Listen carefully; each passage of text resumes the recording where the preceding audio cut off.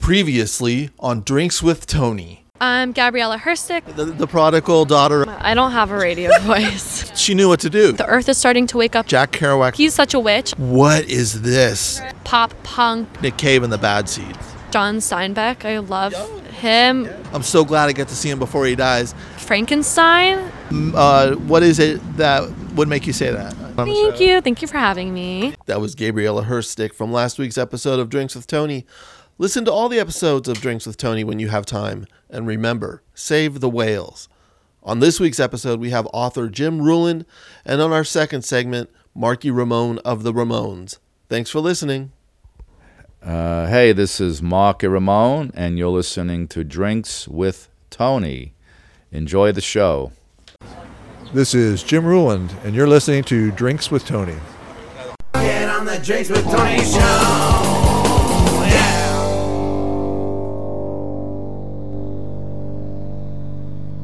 Sounds all official at first, and then we just chat. All right. You're listening to Drinks with Tony. I'm your host, Tony Duchesne. Today on the show, we have Jim Ruland. He is the author of Forest of Fortune and co-author of My Damage with Keith Morris, who was lead singer of Black Flag and Circle Jerk, so much other stuff. Jim, how you doing, man? I'm doing great. Thanks for having me. Oh, it's fantastic. I'm glad we connected because you live in San Diego and I'm in LA, and that's a hard thing to do. Yeah, well, I'm up here quite a bit. You know, a lot of the work I do is based in LA, and so I love coming here. Yeah, you're working on a book now with Bad Religion, yeah? That's right. I hesitate to say I'm getting near the end because that's the kiss of death, right? You know, but yeah, I'm closing in on finishing a draft of a book with Bad Religion about their legacy and their history as a band, and it's been amazing talking to punk rockers for the last 2 years. Yeah, so what's that process like to take someone else, like, I mean, when you're working with Bad Religion, are you working with like you're working with all the members, not just one and one specifically, and then how to compile that into a narrative? Well, that's correct. I'm working with the whole band, and I'm talking to people past and present, anyone who will talk to me. Bad Religion is kind of like a Spinal Tap situation in that they've been through a astonishing number of drummers over the years. They've only had to kick one member out, and I'll decline to say who that is right now. Save that for the book. But yeah, I've talked to a lot of people. And so how did you connect with Bad Religion? What was the idea for putting a book together? Do they approach you and go, "Hey, dude, man, the one you did with Keith Morris rocked. Let's go"? Or that was kind of it. Yeah. They were looking for they wanted to write a book.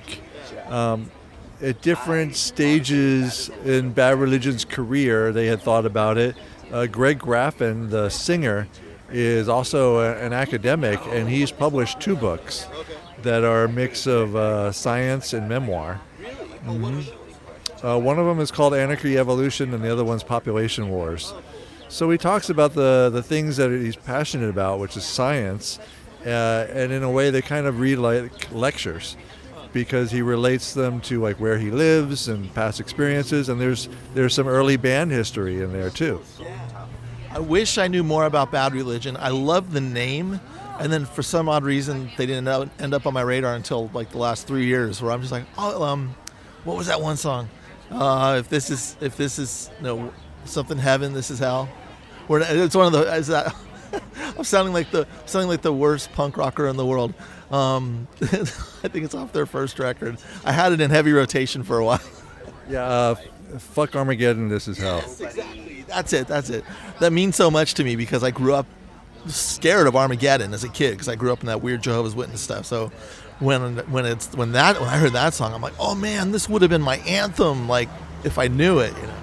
Yeah, it's a fascinating song.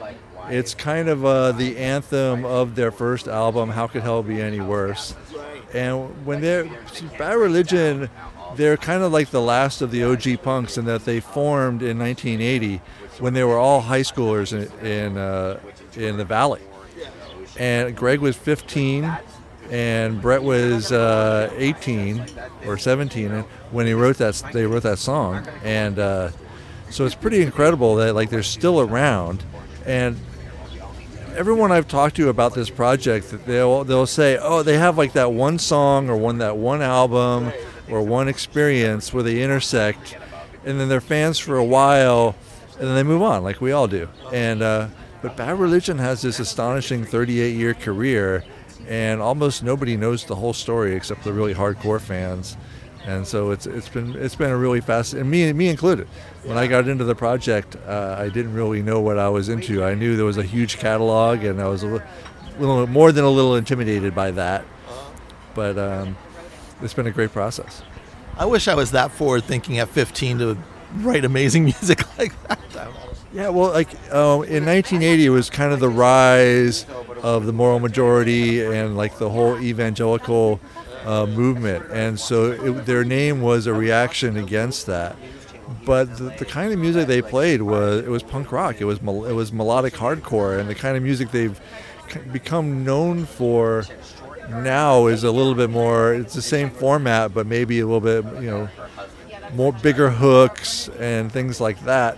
But in that first album, How Could Hell Be Any Worse? I mean, you can really see their influences in like Black Flag and the Circle Jerks in terms of the intensity, Germs in terms of their forward-thinking lyrics, and they're all really intelligent guys, which is what sets them apart, I think. And also the harmonies of bands like the Adolescents. So like if you were a punk fan in '80, like listening to Rodney Bingenheimer's Rodney on the Rocks show, Bad Religion just like hit all your buttons because it was a band that was influenced by LA punk, not English punk or New York punk. That's intriguing. Are you from Southern California? Did you grow up? No, I was born in New York and grew up in the DC area. I come from a Navy family, so I moved around a lot. And it was the Navy that brought me out to California. Oh, wow.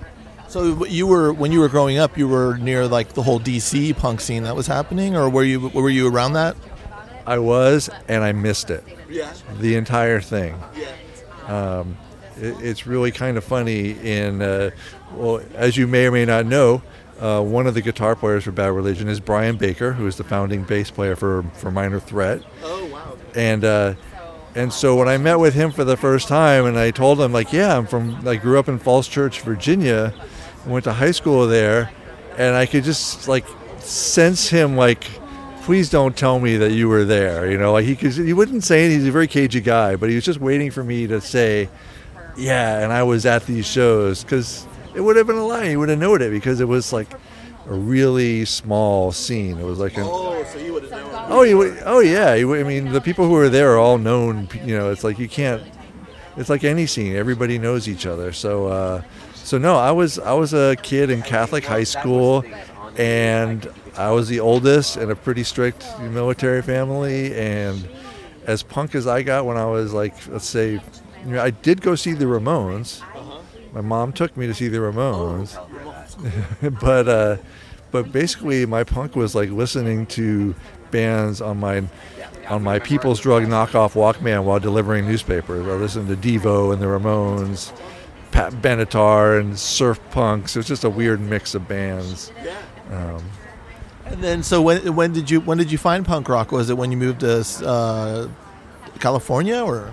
Yeah, I'm through some of my shipmates. Different people were into like, it was mainly through drugs that I met people. But I met a skinhead. I met a guy who was into Bauhaus. I met a speed metal guy, and that they all kind of came together with the bands that I should listen to, and would feed me different things. Like I didn't even know who Metallica was when I enlisted in the Navy in 1986. So I learned a lot from my shipmates, and I remember I was in Ocean Beach at this guy's apartment, and he was like, "Oh, you might like this," and he puts on the Minor Threat record, and I turn it over, and it's like the mailing address is in Arlington, Virginia, where the Discord house is, and I went to high school in Arlington, and I was like, how is this possible? How did I miss this?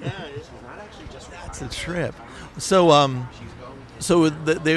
you were doing. You mentioned like doing drugs when you were in the Navy. Was that kind of when you were active in the military? There was a lot of drug use, I guess I'm asking. Oh yeah, well, like there's a lot of drug use everywhere, but in the military then there was. I worked in deck division. So to back up a little bit, I was in the Navy Reserves. I signed up for 6 years, and it was a college program, so that meant I had to do 2 years of active duty, which is pretty unusual for a reserve program. So the first 2 years I was just like a regular active duty sailor, and then I did reserves while I was in college. And part of the deal is that like because they were like, we're going to help pay for you to go to college, you can't join the military, and so you have to test well to get into the program because it's a college program. But you then can't say, okay, I'm going to go to sub school or nuke school or any school really, because then you could spend as many as 2 years in your active duty just going to school. So I had to go right to the fleet. So and when you go into the fleet, when you go into deck division like I did, which is like the non-rates, there's people chipping paint and doing stuff like that, there's a lot of turnover. Because most of the people that you're in these divisions with are people who don't qualify for schools or are not United States citizens and can't go to like nuclear sub school, for example. So there's a lot of drugs, there was a lot of turnover, and I met a fast, if you go like one of my shipmates had gotten kicked out of the Naval Academy, and there he was. He signed the paperwork. He still has to do his duty, so he was in the fleet with the rest of us. Wow. So I kind of figured out like, hey, we get drug tested a lot, so I'm not going to smoke any marijuana. I wasn't really into pills or anything like that. It was mostly speed that people would do because it just would keep you up. It would get out of your system fast and, make the days go by faster. You know what scares me if I ever had to join the military was boot camp. I think I would be the guy. I would be the Vince D'Onofrio of boot camp. I don't know if I don't know. Did you have to go through boot camp? I did. Yeah. But after growing up in a military family, Tony, and being in Catholic school and wearing a uniform for 12 years, I was a square peg in a square hole. I mean, I like to think of myself as this anti-authoritarian punk rock kid, right? But I fit in like a key in a lock. I got it. I knew what was expected of me, so I was always someone who like fulfilled my duties like the first time and without having to be told twice, and being dependable in that way. So then people would look past me to the people who were generally clueless and fucking up. So when I got to the fleet, I was like one of the hardest workers on the ship, but it's just a terror on the beach. So when you're on the fleet, were you stuck there for 2 years, or did they bump you up to do other stuff when you were? Well, no, I was like, once you're in there, then it's up to you. It's like your own destiny, and then once you're in the military, it really is a meritocracy in the sense that like you can make the most of it and move up. No matter what fleet you're in or what division you are, everything is constantly changing. The people around you, the people you're with. So there's endless opportunities for advancement. I only had 2 years, so I didn't want to advance into like another division that was maybe cooler, because then I would be the low man in the totem pole there again. So I just stayed. I went from E1 to E4 and became a petty officer third class bosun mate, and the bosun mate kind of does all the stuff on the ship that you kind of would think a sailor would do. We steer the ship and do the lookouts and do small boat operations and all the nautical shit. Yeah, it sounds like a fun part of the military to be in. You probably picked it right because you probably knew that about all the like different branches of the military and were really familiar. I'm just throwing words in your mouth. Tell me I'm wrong. Yeah, you kind of are, but you're kind of saying what I probably thought when I was 18. Because I'm 18. I don't know shit about shit. Like, I wouldn't have joined the military if I'd known that there was a tanker war between Iran and Iraq going on, and I don't know why my parents thought it was a good idea to let me join the military when that was happening. Because I got sent to San Diego, and we were supposed to go to the Persian Gulf, and on our way to Hawaii, the USS Stark was hit by an Iraqi jet pilot and put 2 missiles in the side and killed 37 sailors and nearly sank the boat. And Iraq was our allies at the time. So that they changed our whole operation then. They said, no, we're not sending any more ships to the Gulf. So because we were already underway, we spent most of our time in cruising around Japan and the Philippines and Hong Kong and Korea and Australia. We had a great time. Wow. But yeah, we were supposed to be in the Persian Gulf. Man, that's is there a part of that sometimes where you think it's just like you feel bad for I don't know, like a survivor guilt kind of thing, or I do. I have a tattoo right here that has the date of the Stark when it got hit, Yeah. May 17th. Because when I was young, I didn't really appreciate that. I was like, I didn't believe the people that told us that we were going into a war zone, and then the captain comes on the 1MC, which is the ship-wide announcing system, and says we are now going into wartime cruising. You're just like, holy shit, I remember I was sitting on the flight deck watching the sunset, listening to Jane's Addiction, their first album, and when we got the announcement. Wow. And then how when do you leave the military? How does that work, or the Navy? Well, I was in for 6 years. Like I said, 2 years was active duty. When I was in San Diego, and we literally went all over the world. When we came back, I went back to Virginia, where I had signed up, and that's where I could qualify for in-state tuition. And because my Navy benefits only went so far, so I went back to Virginia to go to college. Yeah. And then you came back out here to Paradise. Is that the plan? Yeah. As soon as I got done, I'm like, fuck this. I'm going back to California. I forgot to mention in the intro, you also do Vermin on the Mount. How long have you been doing that for? Almost 15 years now. Yeah, pretty incredible. It's just kind of like a fun thing to do. People say, "Wow, you've been doing that so long. It's so much work." But I just tell people, like, it's not like running a literary magazine or a website. It's nothing like that. So, and ours is also it's always been irreverent and irregular. So it's kind of quarterly. Sometimes we have them in LA, sometimes in San Diego, sometimes both, sometimes neither. It's just, it's not the most efficient way to run a reading series, but everyone kind of feels like we're doing it for the first time and the last time. Well, and plus it's been running for 15 years. So I'm very aware of it when I came to LA. It's like, Vermin on the Mount. It's like one of the bigger reading series. As far even though I haven't been to one, which is terrible of me, because I know you've had them at book show and stuff. I've tried to go, but I think I had other crap going. Yeah, well, it's on Friday. Lately, we've had them every night of the week, it seems. But the book show events tend to be on Friday at 7:30, and like unless you're across the street from the venue, you know how it is in LA. It's getting anywhere on Friday night is not easy. Right. It's so intriguing. Where it's really important where you live in LA, and I didn't really realize that if you're if you're in Los Feliz, you're not going to Santa Monica probably for an evening of readings. It's probably not going to happen unless you're reading. Yeah, it's funny because the places I lived in LA were always on the fringes. I lived in North Hollywood, I lived in Studio City, I lived in Manhattan Beach and Playa del Rey, but I always worked in the middle of the city. So I just kind of had, I was always into, punk rock bands, and that meant driving to Orange County, that meant driving to East County. I mean, all over the place. Is this in the late 80s, early 90s? Is that?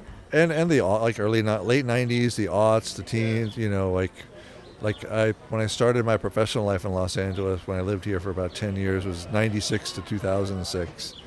And I would go anywhere. And that's when I started. I started Vermin in 2004, but I was going to punk rock shows, and I had my favorite bands, and I'd just go anywhere. Yeah.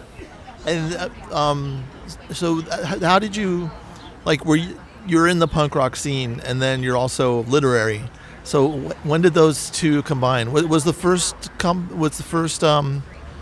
book you wrote with Keith Morris, or had you written other things before that? That was kind of it starts with writing for punk rock zines, which I've done pretty much my entire adult life. And I went to grad school in Flagstaff, and one of my roommates is a guy named Todd Taylor, and he loved Flipside fanzine, and he wanted to go be a volunteer and write for Flipside.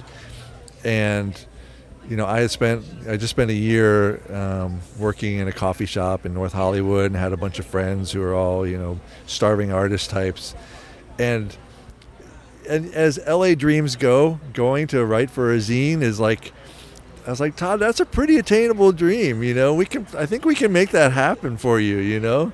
I think all you need to do is show up, and I can put you in touch with my friends. And he did, and then he did. He made a life for himself, writing for Flipside fanzine. And then when that magazine folded, he started his own magazine with another contributor, who also was a grad school friend, named Sean Carswell. And they started Razorcake Fanzine and Gorski Press Books. And they did that together, I think, in 2000, 2001, something like that. Yeah. And so I wrote I went directly from Flipside to Razorcake. Flipside put out some compilations, right? Because I think one of the first punk rock compilations I got was a Flipside cassette tape. Yeah, absolutely. They did a whole bunch of video series.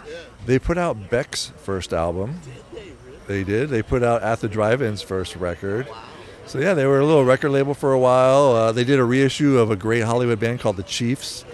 They did a reissue of Hollywood Crisis that I love. That's one of my favorite OG LA punk rock bands. And they did a lot of interesting things back then. But like a lot of zines and things that are driven by people and personalities rather than communities and organizations, life happens. Right. So I was in the San Francisco Bay Area, and I was looking down on the LA scene. So I was not down like my nose down, but down because I was up north. but no, seriously, because that was my exposure to punk rock at first. Because I would listen to Maximum Rock and Roll, and I was listening to all these bands, and that's when I heard of Black Flag, Adolescence. I was getting Flipside tapes. So Los Angeles was like my first opening to punk. Was like, oh man, it's all in LA. It just that's when I read My Damage, and I was just like, oh man, I wanted to know all about that because I wished I was there. I always wished I was there when I was a kid. Yeah. Well, and a lot of those bands was a big exchange. They were constantly going up to San Francisco, and those bands were coming down to LA quite a bit. Yeah. Yeah, I remember seeing the Circle Jerks, I think in 89 or 90, and I was just like, oh my God, I finally get to see him. I was so stoked. Yeah, well, you just mentioned Keith Morris, singer of Circle Jerks. I just had breakfast with him about an hour ago. Yeah. How's he doing today? He's doing really good. So he's got his band Off, a hardcore band. I love Off. And it's kind of like a hardcore supergroup.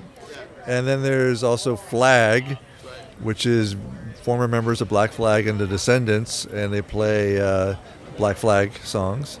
And so he's got a couple of those dates coming up. Oh, cool. He's going to do that at Punk Rock Bowling next year. Oh, right on. And then John Doe put out a book a couple years ago called Under the Big Black Sun.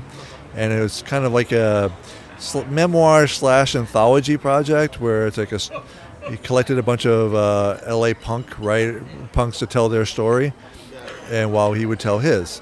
And the audiobook ended up winning a Grammy. Wow. And did really well. So there's going to be a sequel called More Fun in the New World. You can see the theme that they're going with here. And so Keith has a chapter in that one. So we work together on that as well. And so that's coming out next year. So some more Keith Morris for you. Yeah, that's great. And then for the audiobook, did John Doe do the voice for the audiobook? I think all the original authors. Oh, really? I think so. I don't know. And I know Keith is excited about that because for whatever reason he didn't get to do the audio for My Damage. Oh, who did the audio for that? Do you know? A voice actor. I don't recall the gentleman's name. How did you feel about it? A missed opportunity. Yeah. I mean, Keith grew up in Hermosa Beach, right? And so he doesn't. If you don't know Keith Morris or anything about him, like he's one of the original LA punk rockers, and the LA punk rockers didn't grow up with other punk rockers. They were the first ones. So he sounds like, an LA Beach Burnout, kind of guy, mixed with his, his own distinctive cadence and voice and way of talking. And it was one of the pleasures of working with him is like learning, what he sounds like and what the words he uses, and there's nobody who sounds like Keith Morris. So when you're working on My Damage with Keith, are you do you like tape interviews with him? Is that how you do it? And then you can kind of get the vibe of what his sound is and go back and forth on drafts? Is that the situation? Absolutely. So it's all been an extension of like my work with punk rock zines and doing interviews with bands when you're in the van or the dressing room and you're asking your questions, and it's all kind of stems from that. And so I'm just used to taping people and recording people and transcribing what they say. And, I don't ever hire people to do that work. That it feels natural to me, and it's kind of part of my composition process. Yeah. And so I've just been doing it all my life. And it's kind of time where I need to upgrade my equipment. I still use a Sony mini disc recorder. Oh, yeah. I do. And those fucking tapes are getting expensive. They're discs. But I got to order them from Japan now, and because they don't make them anymore. Oh, damn. So it's now obsolete equipment, and I need to enter the digital age. I taped Drinks with Tony on those. I got a bunch of Drinks with Tony discs, and I was married at the time, so my wife was buying when she would go to the record store, she would get the mini discs of the band she liked, like Cher and all that. So we had this little stockpile of essentially Betamax tapes that were just going to go nowhere. Yeah, absolutely. They're tiny, Yeah. I think they're pretty cool. I don't know why they went, but I guess I do. The internet and the MP3 now. Who has CDs anymore? It's crazy. Right. I was at a show earlier this week, and the very first band, like it's a brand new band, like, hey, we have CDs, they're free. Wow, yeah. Because who's going to buy it? And they want people to hear it. Yeah, it seems like vinyl is kind of a little more of a merchandise thing. If I don't know that when I've seen shows. Yeah, but in underground punk rock, it's always been the way. Yeah. That's never ever changed. Yeah. It's since the late '70s on. That's what you did. Yeah. Even Bad Religion when they were 15 years old in 1980, they knew that. Yeah. Oh yeah, we can make it ourselves, and we can find someone to record it and take it to the record pressing plant, and we have a record. Yeah. So for My Damage, how did you connect with Keith, and how was that brought together to start that project? That I got to know Keith through the publisher, Da Capo Books, and my editor Ben Schaefer at Da Capo had a relationship with my agent. And they were kind of spitballing one day about, who needs a book? Who really should have a book out there that doesn't? Trying to be ahead of the curve, right? And they landed on Keith Morris, and my agent was like, I've got the perfect person for you. And I had done an event with Keith a long time before I even started Vermin on the Mount. Actually, this goes back to one of your first questions you asked me that I never got to, but how did the combination of literary and punk rock come together in Vermin on the Mount? Well, the answer to that is Joe Mino. Do you know that guy? Yeah, so Chicago writer, great, fantastic writer, and he would write for Punk Planet at the time. That's right. And he was coming out to do an event for a book when he wrote Hairstyles of the Damned. And Todd at Razor Cake, knew that, I had some success organizing, little readings here and there, one-off things, like the one I did with Keith. And he said, hey, can you set up a reading for Joe? And I'm like, yeah, but how about if we, instead of just having Joe and the regular crew of 20 of our punk friends come, what if I invite a weird mix of people and we try to get 40 people to come? Yeah. And so that was the birth of Vermin on the Mount. Very cool. Yeah.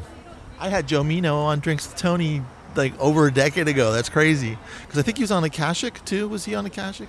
Yes, he was. And he might be back on Akashic. I can't remember. I know he had a very negative experience with mainstream publishing. He went to Akashic, and I think he also is doing stuff with McSweeney's. Oh, okay. So when do you find out that you are? Did you automatically have the gig, and they're like, no, Jim's doing Steve's book, or was there a situation where it was like, well, can he do it? Or let's meet with him first. No, I had to meet with the publisher, and we did that, and then the publisher and I and Keith met, and then Keith, he knew about the work that I'd done with zines and things like that, and the fact that I had written for Flipside, all that was important to him. Yeah. So, Keith has a ton of integrity, and so he said, let's do it. And so we worked together. I spent dozens and dozens of hours in his apartment here in Los Feliz, and off we went. Yeah. And then, so what's it like?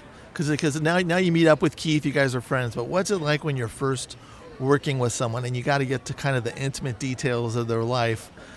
That just seems a little bit jarring for me. It's like, all right, here we go. Now we're going to talk about, I remember so many points of the book about him finding out about he had diabetes and all that.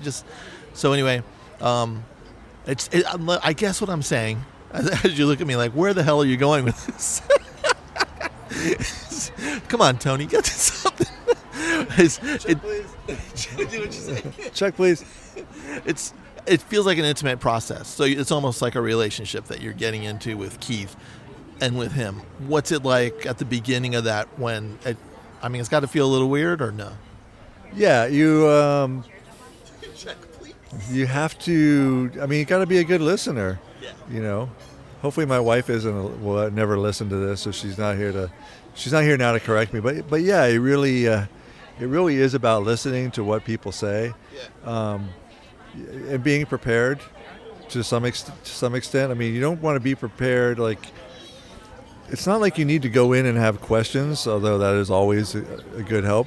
But it's nice to know what has already been asked these people a million times before, so that they don't immediately put you in the category of a 15-year-old zinester from a foreign country, So it's just that kind of thing, and it's a relationship like anything else. And then over time you have, just from being in punk rock, even though I got a late start to it and missed some important parts of it in my youth, and the Navy was not really a good path in terms of that.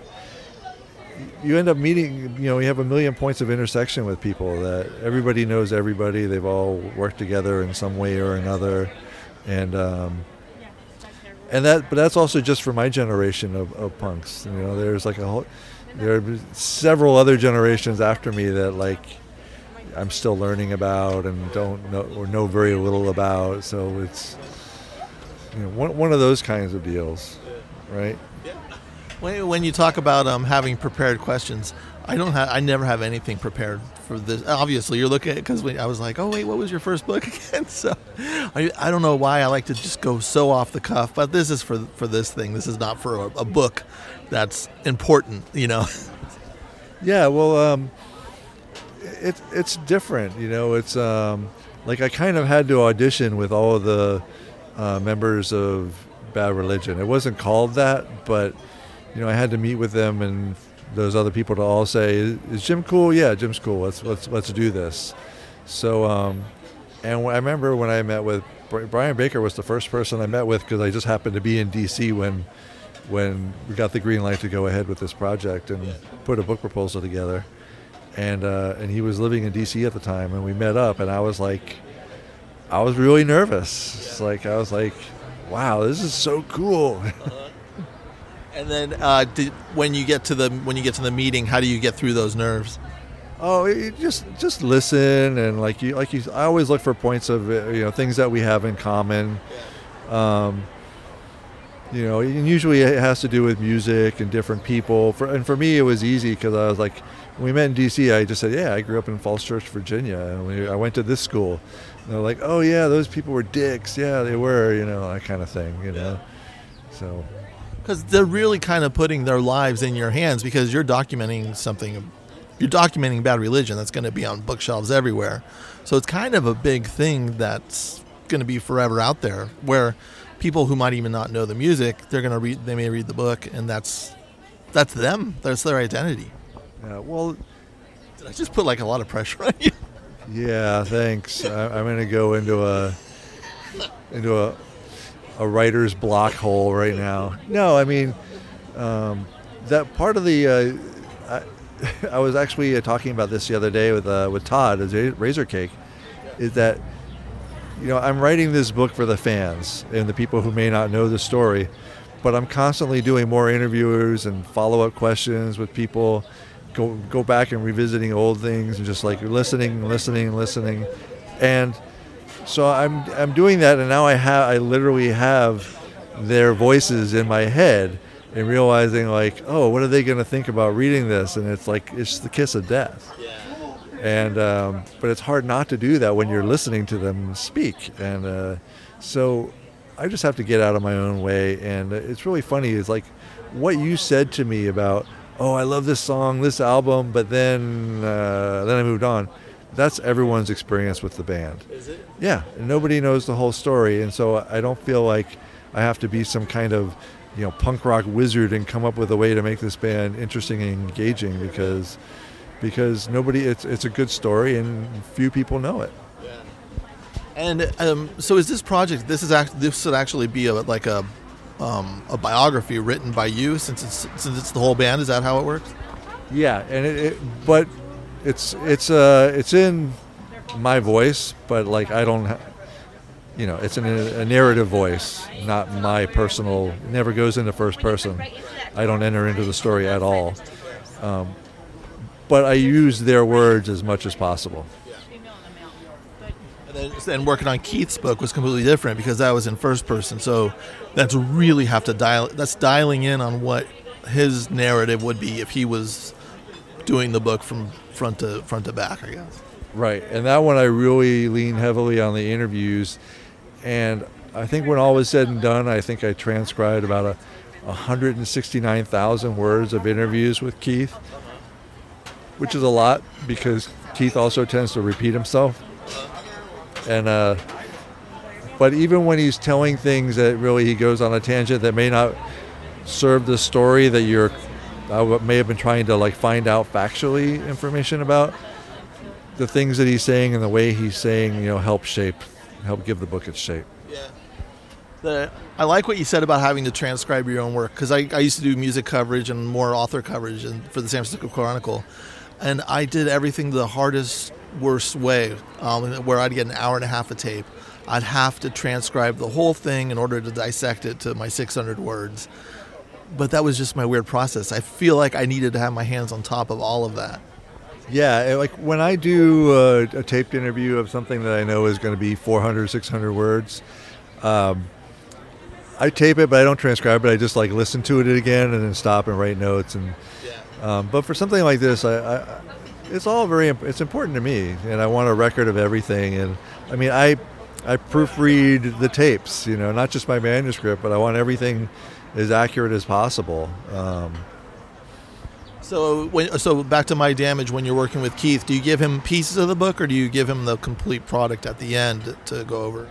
I gave him the complete product at the end, and it's funny, like, Keith has I'm not giving anything away when I say he repeats himself and has kind of a circular way of talking, and if you've ever been to one of his shows, like he can go on a rant. Yeah. Mid-show. Oh yeah. He's a talker. Yeah. And it's kind of nice though if you're like jumping around in the pit and you're like, oh cool, Keith's gonna talk for a while, and you just relax. It's like a middle-aged man break. Right, it totally is. But Keith's commitment to the book was exceptional. He read the complete manuscript at least 3 times. Had comments that we went over in person. And sometimes those sessions would take hours. And it was fantastic. He caught things that even the proofreaders didn't catch. Wow. So it was a really great process, and I would jump at the opportunity to work with Keith again, And we do have a couple of other things that we're cooking up. Good. Yeah, I get a little skeptical about like rock. I can usually care less about rock biographies or even if it's a punk rock. And I was like, all right, and I got My Damage, and I'm like, I read the shit out of that. I was like, damn, he was talking about Red Cross, and he's talking, and just it got into it so well that I read it. I just read it front to back, and I was like, it was exciting for me to know what was going on in LA at that time. When I was a little fanboy in the San Francisco Bay Area, I kind of felt like, oh, I have a little more knowledge of it, and I still go, damn, I wish I was down here in those years. Yeah, I really am a big believer in context, and I think that like when you read a band interview, that's what you don't get, right? Because you got like 4 people in a van or in a room talking, and they're telling you their story, and it's intriguing and interesting, and maybe it gets you to check out their music in the end, which is really maybe the only thing, mission accomplished, right? But for a book, you want more. You want context. You want to know like who else was playing, and it's just kind of like amazing to think about all these like titans of punk rock that we put up on this pedestal. We're all just these kids who knew each other and were just playing together, and the reason that why they did it is because they were like kind of had their shit together and kind of were more reliable than other people who just kind of flamed out. I remember when Off got together, and I was like, oh my god, because they got Steve from Red Cross, and I was just like, oh, I just could not wait for them to come to San Francisco. When they were in San Francisco, I was at like every show I could get to. When I go to off shows, I focus on Steve. Yeah, because he's such an amazingly talented musician, and he also is like, Keith got into punk a little bit late, and he was in his 20s, right, when he was in Black Flag. So by the time Circle Jerks came along, he's in his mid-20s. Steve was in Red Cross when he was 13. That's crazy. Right? Maybe even younger. But so he's still a fairly young guy, and so he has a lot of energy, and he's, it's funny. There's something Brett Gurewitz said to me the other day about like, it's, he loves hardcore, but it's really not that hard. And if you've been doing it for a while, you should be really good at it. It's when young people embrace it and are really good at it, then it's special. And there's some truth to that, So when you have someone who can do more than one thing and has a lot of fun and is just engaging to watch, that's Steve McDonald for sure. Oh yeah. I'll be in San Francisco next week. I already bought my Red Cross ticket when they're playing up there, so I'm excited for that. Yeah. That's kind of I did college radio, so that's kind of all the KFJC DJs get together when a Red Cross show happens, because we all used to go see them when we were in college radio. That's outstanding. Yeah, it's weird how like bands are really big in certain places. Red Cross is big in Spain. Really? Yeah. So they go to Spain every year. Yeah. Or almost every year, or something like that. That's great.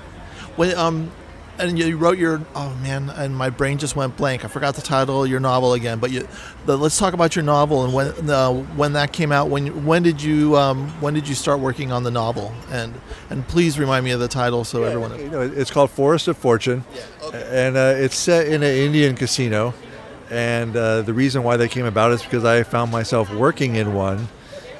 When I left Los Angeles in 2006, I moved to San Diego to get married to my wife, and that's where I still live and still married.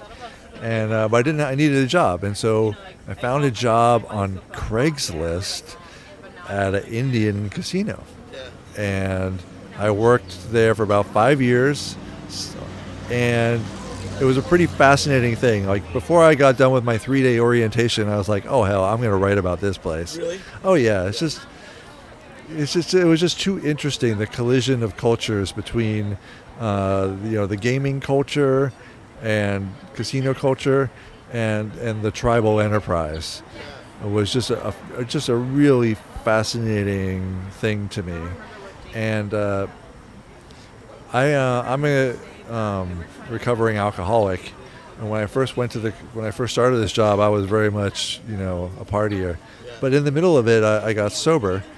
And So I spent half of my time at the casino like partying, and the other half decidedly not. And it was really interesting because I had written this draft of a novel pieced together like in the party stage, and then I revised it when I was and put it back together and made sense when I was sober.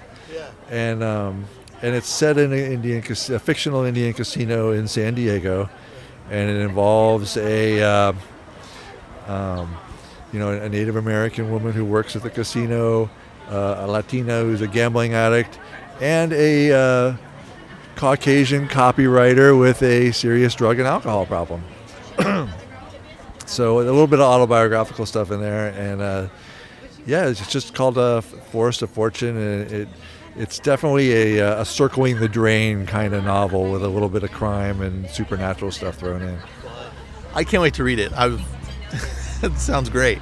Thank you. Yeah. Wait, when did that come out? 2014. Okay. I think. Yeah, I think so. I think that was the year I was in LA. That's when I first came down here. Yeah, and then the paperback came out the following year, and then it was put out by Tyrus Books, independent press, but then they got bought out, and then the company that bought them got bought out, and that was Simon & Schuster, and they ended up liquidating Tyrus Books. So Tyrus Books doesn't exist anymore. Technically, it's a Simon & Schuster book, I guess. So At least it's still out there. it's available, yeah. Oh, so when did you realize that you needed to get sober? What was there the point in time where you're just like, okay, this is too much, or how did it work for you? Well, I mean, I knew when I was in the Navy that I had a problem, and so did the Navy. They knew I had a problem, and I got in a lot of trouble. There was kind of a clash of interests there, and so for a lot of my life, it was kind of trying to regulate, back and forth, like, oh, I need to cut back, oh, I need to stop, oh, I need to cut this shit out, and then something terrible would happen, and things would be good, and then some things would be bad, and that whole thing. And but in 2009, I'm coming up on 10 years. Oh wow. I think, yeah, in early 2009, a close friend overdosed. Oh, okay. And that was the catalyst for me to, face my truth and realize just how recklessly I was living my life. And that, there were so many good things in my life I didn't want to lose. And so that's when I stopped.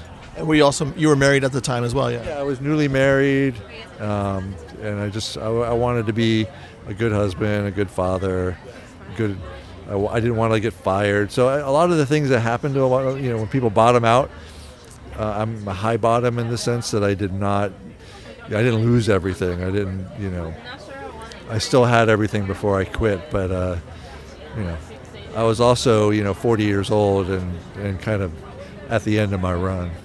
And at the same time, I think you're also an author, so you're observing, and you can see, you can really take notice what's happening in the kind of full picture. But maybe that people who aren't writers may not be as observant of that. I don't know. Yeah, well, I mean, yes, absolutely. It's funny. I would write. I'm a big believer in New Year's resolutions, and one of the things I would do is like, okay, so like it's great to have here's your goal. I want to go to Fiji next year. And it's like, well, what are the steps you can take to do that? Like, more importantly, what are the obstacles? So I would make those steps part of my New Year's resolution process. And it was like, no matter what my resolution was, like, I'm going to save money, I'm going to travel, I'm going to finish a novel, I'm going to lose weight. It's like the obstacle is always alcohol. Like maybe you shouldn't drink so much. Maybe this thing you shouldn't be so preoccupied with this thing that. So it was there in front of me. It was just a willingness to do something about it, and my disease convincing me that it was manageable.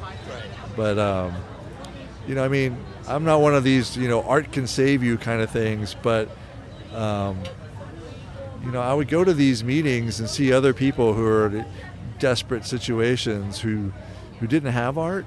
They just had their destroyed lives and like trying to make sense of them. And I just like, how do they do it? You know, how do you do it?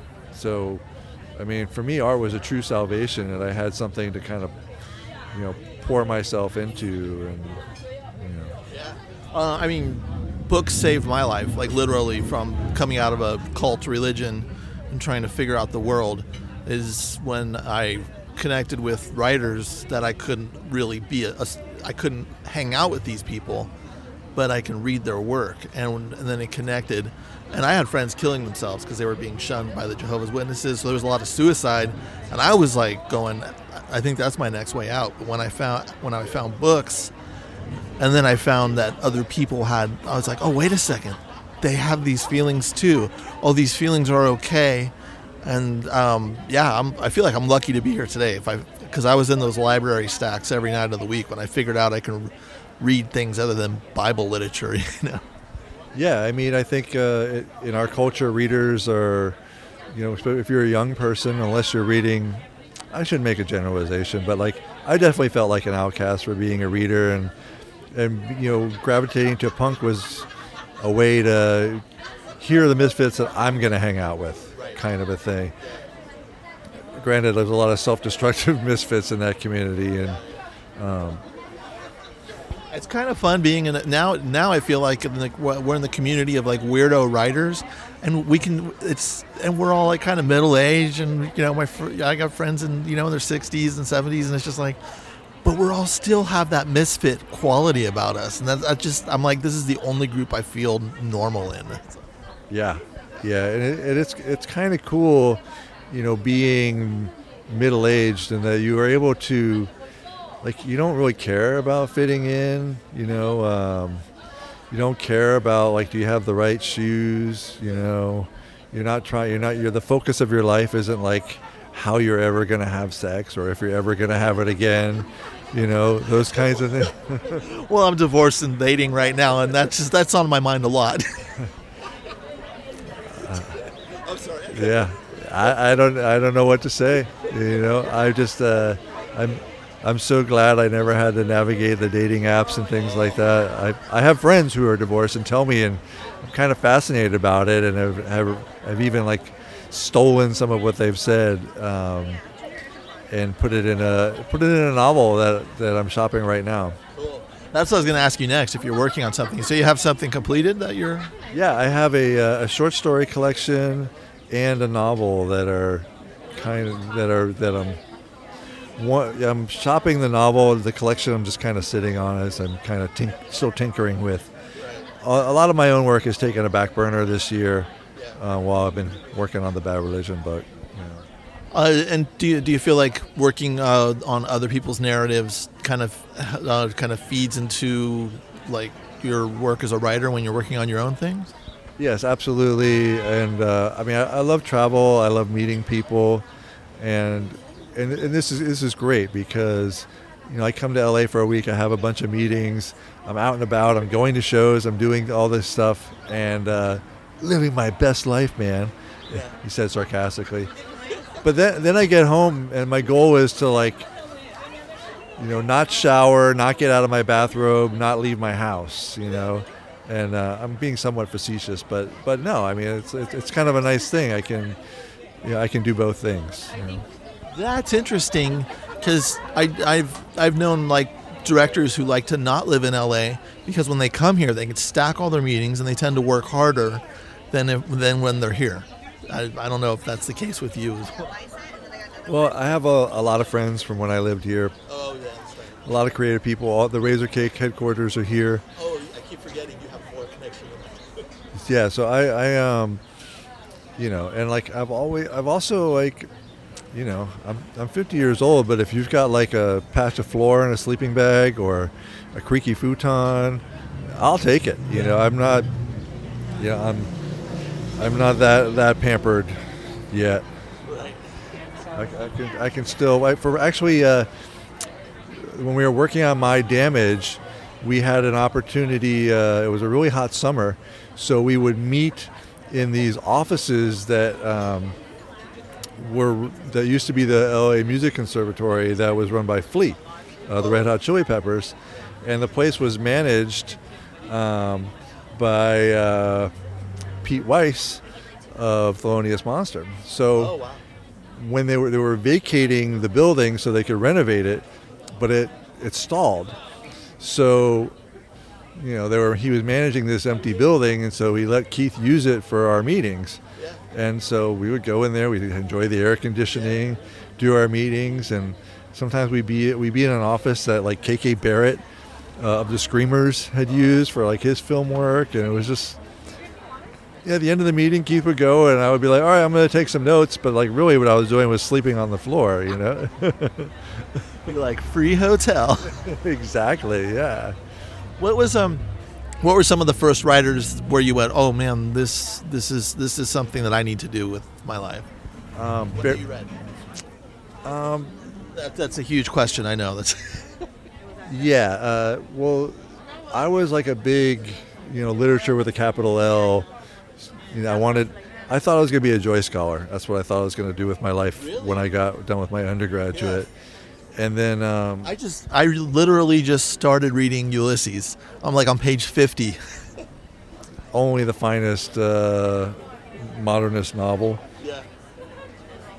Well, I shouldn't say that, but yeah, it's my desert island book. Again, I was raised Roman Catholic in an Irish American household. I grew up doing Irish dance and playing Irish music, so I'm the right audience for it, and so anyway, yeah, I love Joyce, I love Pynchon, I love Virginia Woolf, I loved all that, the real arty shit, right? And then I graduated, and I didn't really have any sense of like, I'm going to move to California, I'm going to get a residency there, and then I'm going to go to grad school, and I'll be a James Joyce Scholar. And then I got to California, and I realized, like, holy shit, these schools are expensive and hard to get into, and I don't know if I can cut it. And so when I was working in a coffee shop, and I somehow found my way to Flagstaff, Arizona, and going to school at NAU. And it was during that year I was working in LA that I was just consuming crime novels and pulp novels and things like that. And that's when I feel like I really started to get how my path as a writer, because I loved all these high modernist works of art, but I didn't know how to write. I didn't know the first thing about it. And even my papers were terrible. So, but then I would read like Jim Thompson and be like story, character, plot, action, and style, which was, when you're 25, is the most important thing, right? It's like it had everything. So like I just consumed those, and that kind of informed my sensibilities. And a lot of those books were put out by Black Lizard, and they were reissues of crime novels and pulp novels of the 30s, 40s, 50s, and 60s. And so Barry Gifford wrote Wild at Heart and the whole Sailor and Lula sequence. And so I found his work, and his work became hugely influential on mine, especially like the way he writes things in very short episodic chapters. They're like little vignettes. It'll just be like 2 or 3 pages, dense with information, and then some kind of like shocking violence or realization at the end. And then you kind of hopscotch into the forward in time or place or someone else's consciousness. And that was like, that's what I want to do. Hey, Jim, thanks so much for coming on the show, man. Yeah, thanks for having me, man. It's been a blast. Cheers. Cheers. Thanks for listening. That was author Jim Ruhlin. And here is segment 2 of my interview with Marky Ramone from the archives of Drinks with Tony. So we're at Skylight Books with Marky Ramone, the author of Punk Rock Blitz. I always mess that up. It's, well, let's start again. Okay. Go ahead. It's Blitzkrieg. No, Blitzkrieg Bop. I know, Blitzkrieg Bop. But I always, whenever I Ramone's Blitzkrieg. Yeah. Okay. We're here at Skylight Books in Los Angeles with Marky Ramone. His book, Punk Rock Blitz. You gotta, why don't you look at the book while he's saying it, so you know. All right. If I don't, I'll do it after. We're here at Okay. Yeah. We're here at Skylight Books in Los Angeles talking with Marky Ramone, the author of Punk Rock Blitzkrieg. I'll hold it up for you. Yeah. Why can't I say it? I don't know. Yeah, I'll hold it up for you. Okay. And then I can do it outside after if this one doesn't work. Hey, we're at Skylight Books in Los Angeles, and we're talking with Marky Ramone. His book is Punk Rock Blitzkrieg, My Life as a Ramone. Hi, Marky. Hi, how are you? I'm doing better now. Hey, how you doing? Yeah, what's up? It's I before E, I think after ING. Anyway, yeah, that's the name of the book, Punk Rock Blitzkrieg, My Life as a Ramone, by yours truly. And how's the book tour been going? This is how the success. What the success? Yeah, it's the fourth one I've done. Great. I'm very grateful that people are really liking it. It's number one on Amazon for the second week for autobiographies, rock musicians in the punk genre and the rock genre. So it eclipsed all the other books already. So I'm very happy about that because I thought it was definitely the right time to get this book out now, to stop all the rumors and, that were in the other books that really weren't written by Ramone, so, that was important to me to quell all those ridiculous exaggerations, So, it's better I always thought that it was better to read a book by a band member than a family member or an outsider, let's say, Yeah, I mean, you were on tour with them. You're in the Ramones. You're day after day. It's beyond family almost. Well, we were closer than family. You're 15 years in the band and then playing 1,700 shows. It's a lot. So you become closer than family. They were my brothers, they were my bandmates, and they were my business associates. And they're all gone. They're not alive anymore, unfortunately. And somebody has to keep the flame going, Yeah, the flame is strong. I mean, as far as I'm concerned, from my experience as a fan. What was it like reliving some of these moments and having to really dig back into your memory for that? Oh, that was simple. I mean, a lot of the stuff I did was so extreme that you don't forget. And I had composition notebooks with me. I always carried a camera with me everywhere I went. Video camera. I had the largest Ramones video library in the world. I own all the master tapes. And if my memory doesn't serve me correctly, I always go back to those things. So that was kind of like my crutch, if I ever got caught in any kind of quagmire, Did when you were like writing and documenting, did you realize how big the Ramones would get and how big as you were progressing? No, we just played. We just played the music we liked. I never thought about how big we would be. You got to start that first. You know what I mean? You got to think about that stuff later. You're on a road. You're on a mission. You just want to play the music you love, and that's what we did. Tommy, after 3.5 years, left the band and then asked me to join the band with Dee Dee Ramone. And then I stayed with them for 15 years. So there's a lot to tell in this book, a lot. It's 400 pages. It's the most comprehensive book about the band. And it's not fluff. It's really, really heavy stuff in there, and that's the result. Yeah. Okay. Then he had a brain fart. I can edit that out. We were talking about you were just saying, okay, the getting out of the fluff, and I was like, and then it went away. Darn it. Okay. Oh, how can I lose it like that? It's a senior moment. It's life, right? Yeah. Well, So, was there anything when you were writing it that you were surprised that when it came back to your memory and it was like a vivid, oh man, that happened?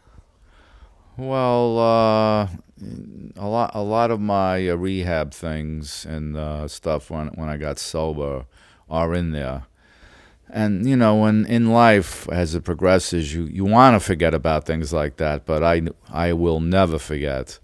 So there was a time there were things in there that came back to memory that I did insert in the book about getting sober, what it was like, the rehabs, how much time it took, what I had to do in order to maintain that, and what I was advised to do. I mean, during the Ramones and after the Ramones, I had a lot of money for the 5 years I was in the group. I didn't have to do anything when I was asked to leave the group for 4 years. So I chose jobs that were physical to do to maintain my drumming and my physical abilities. So I took jobs as construction work. I did demolition work. I put up wrought iron gates and crack houses in New York City, and mixing cement in 95-degree weather in wheelbarrows. But it helped me physically, you know. I loved it. And you know, the whole idea of getting sober is to be physically active, because sometimes, you know, in drinking beer and stuff, you just sit on your ass and you don't do anything. So I always made sure that I was physical, so I wouldn't put on weight and, you know, lose any kind of physical muscle tone. And when you were recruited to the Ramones, or you were brought to when they brought you over, they had an interview with you, which I really loved in the book. When it was first brought, when you were brought to the audition. Yeah. Do you remember the interview? Well, it wasn't an interview.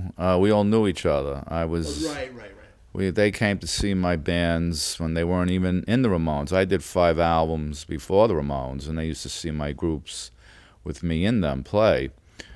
And when Tommy left, he suggested to Dee Dee, if he saw me at CBGB's, to ask me if I wanted to join the band, because Tommy recommended me. And then we had a 3-song rehearsal. That was it. There was I Don't Care, Sheena is a Punk Rocker, and Blitzkrieg Bop. And you know, all those songs were on the jukebox at CBGB's anyway. I knew them. But it was me, Tommy, and Johnny, Joey, and Dee Dee in the same room, and we just went over the songs, and it worked out fine. Then they gave me a cassette of the first album that I recorded with them, with I Want to Be Sedated on it, called Road to Ruin. And then their live show, I had to learn 40 songs in 2 weeks. Yeah. Did it, though. Yeah. And before, I know the lead time on the from the book to actual publication takes forever. So it's, they had pretty much you have to have the Ramones look. That was the. Yeah, well, I mean, is it like the Beatles? You have a certain kind of requirement, and I already had to look down with the bands that I was in with. The first heavy metal band, one of the first heavy metal bands in Dust, and Richard Hell in the Voidoids when we were together in that band. So in Brooklyn, growing up in Brooklyn, it's a very rough neighborhood. It's like England's Liverpool, very coastal, you know, a lot of docks, a lot of ships, workers coming in and out of the ports, and, you know, you got to dress in there's a certain code. So that's jeans, leather jackets, and sneakers. So you could picture me as the Fonz. You know, the Fonz look in Brooklyn, New York in my early teens and mid-teens, you know. That's what was happening at the time. You know, a lot of the 50s guys and early 60s guys didn't like the long-haired look and all that other stuff. And, you know, they were called greasers and hitters. But there was a whole new generation coming aboard, you know. There was the love peace thing and everything like that. You know, I wasn't a greaser, I wasn't a hippie, but I was a music lover. So I tend to wanted to emulate kind of like the British look, which I loved. Those British bands, they always looked the coolest, they played the best, and that's what I was influenced by. And I loved when you were with Richard Hell when you went to England to play, and the Ramones played, if I remember right from the book, and so the comparing of Liverpool and Brooklyn, that's an interesting comparison. Yeah, I toured with the Clash with Richard Hell and the Voidoids. We did a 4.5-week tour. And I got to know the Clash very well. Joe Strum, unfortunately, he's not with us, but I gave him his first pair of Converse sneakers. They didn't really have them there. They had English sneakers, and I wanted the English sneakers. So everybody wants what everybody else has, But yeah, it is a tough borough, Brooklyn, and the Ramones went over there in 1976 while Tommy was still in the group, and helped ignite the British punk scene. Yeah. They loved the Ramones. I mean, they definitely loved the Ramones and Richard Hell and the Dolls, and they definitely copied a lot of what we were doing at CBGB's. And just being the opportunity to be at that place at that time in history is just being born at a certain time and having that circle of people that you can connect with and become something that we're all very interested in later. It's just so amazing. So it was definitely a great time. We'll never see it again, but it was a great time, and a lot of great music out of there, done by real players, not samples and computers. It was all from the heart and from our minds, So it was organic. It wasn't, a sample or a tape. And that was probably one of the last great American musical scenes besides grunge. So obviously the punk scene's more popular all over the world, but then you had the grunge scene in Seattle, and that was basically the last time any big kind of thing was a scene. In New York, that was a scene at CBGB's and Max's. Will it ever come around again? I doubt it. But, that's why a lot of groups should just get together and create their own scenes, and go out more and meet other band members and become friends and talk about music and meet other musicians and start a whole new musical revolution. So that can eventually happen again, I'm keeping my fingers crossed, Yeah, that was the fun part. I was at college radio when it was just turntables, and me and my DJ friends would just sit in the bottom studio and just listen to whole record sides and just play the vinyl and have a few beers. Yeah. That's what I would do on my time off. Was just lay back, chill out, and just put on the vinyls and blast away with a 500-watt system in my my listening room. I had a 500-watt system Macintosh, and I had 4 15-inch Sherwin Vega 3-way speakers. So you had a 15-inch woofer on each 4 of them, with a 5-inch mid-range and a 2-inch tweeter. So I stacked them, and they were about, I would say, 7 feet high in each side. And I would just shake the walls. It was so loud it broke the glass in one of my cabinets. And luckily I still hear good, Yeah. But that's what I used to do, And also, as time went on, you made a lot of money, but in the very beginning, things were really tight. In the beginning, I had nothing. I was playing, and I was just trying to gain experience, and you have to you have to meet people, you have to go out, you have to hang out, you have to meet other musicians, and you have to rehearse. And any money I did have, that went to all that. So I lived in a basement apartment in a 4-story walk-up, which had concrete floors, no heat, no hot water, and in order to eat, my friend had a dog upstairs, and he was moving out of the building, and he left the food behind, and I started cooking and eating dog food. But it tasted pretty good. You put a little salt and pepper on it, and you fry it up, and it's okay.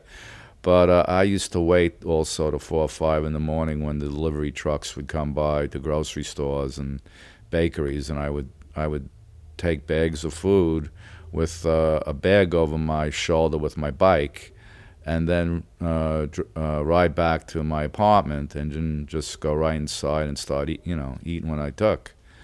Everything ranged from bagels, bread, strawberry pie, to long things of salami and milk, morning food. Like when people just starting to get up and they want their breakfast food. But I got there at the right times in certain stores, and back then they had the gates that you could insert your hand through and take the stuff out. It's not like now where they'll take the whole store. I just wanted to eat. That's all. So I went through all that stuff, and in order to get in and out of my door, I had to use a padlock, not a key. It wasn't a lock in the door. So in order to lock my door, I needed to use a padlock, and underneath the windows was where all the people threw their garbage. So a lot of the times I'd look out the window, and there were rats hanging out, just eating all the garbage up, And they didn't scare me. They didn't even move. They would just stare at you. That's how bold they were. So that's what I went through. So then things got better. Yeah. So the rats were kind of emulating the whole kind of vibe of the neighborhood at the time as well, or? Well, rats are everywhere. I mean, if they smell food and it's dark, no one sees them, they'll start munching away, They can eat anything. But if it's readily available, that's easier for them, And how is it being on book tour now instead of, band tour? It has to be complete. Well, you're not moving as much, obviously. You're meeting your fans up close, which is great. And it's a line of people, and you talk a little bit, and I'm just grateful to hear the wonderful, cool comments about how much they loved Richard Hell and the Voidoids, Dust, of course, the Ramones, and so you're a foot or 2 feet away from them, and it's like we're friends or something. We're all friends, So that's pretty cool. Yeah. Are you still in touch with Richard Hell, or do you? No, not really. I got so much on the plate. I don't have time to do anything. Yeah. I mean, I'm lucky if I even see my mother on a weekly basis. But I tour. I have my own food companies. I got now the book is out. I have my own radio show on Sirius XM.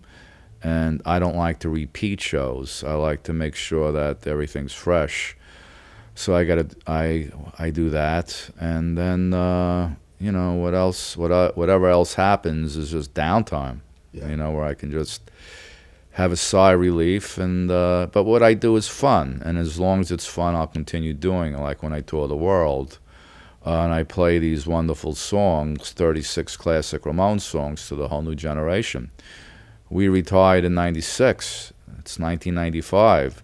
Now that there's a whole new generation of Ramones fans, they're 18, 19 years old, and they can go out now. So I'm able to continue playing this music very well. So I have Andrew WK as my lead singer. He's outrageous. He's one party animal, boy. I love him. And like in New York the other night, it was great.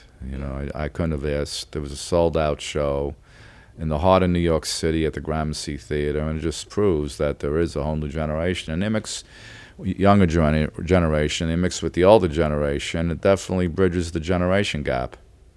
You know, so very grateful for that.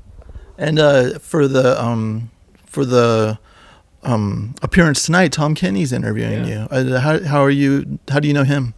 Well, he's a big Ramones fan. I'm a fan of his, and a friend of mine, Karen Marmont, introduced us, and we hit it off. You know, so asked him to do this, and he was able to do it, because he's busy too. So he's knowledgeable about what to ask, and that's important. So it was great having him on board, you know, and what a great guy, you know. Definitely. Thanks for listening to Drinks with Tony. I have new writing workshops happening in January on campus at UCLA Extension, as well as online. Go to www.tonyduchesne.com for more information on that and to sign up. And next week on Drinks with Tony, we have author and photographer Scott Southern and author Andre did I blow this? Oh, Andre Dubus the third. What did he write? The House of Sand and Fog and so many other great books. So listen and enjoy, and thanks for listening to the show this week. Have a wonderful Wednesday or whatever day you listen to this.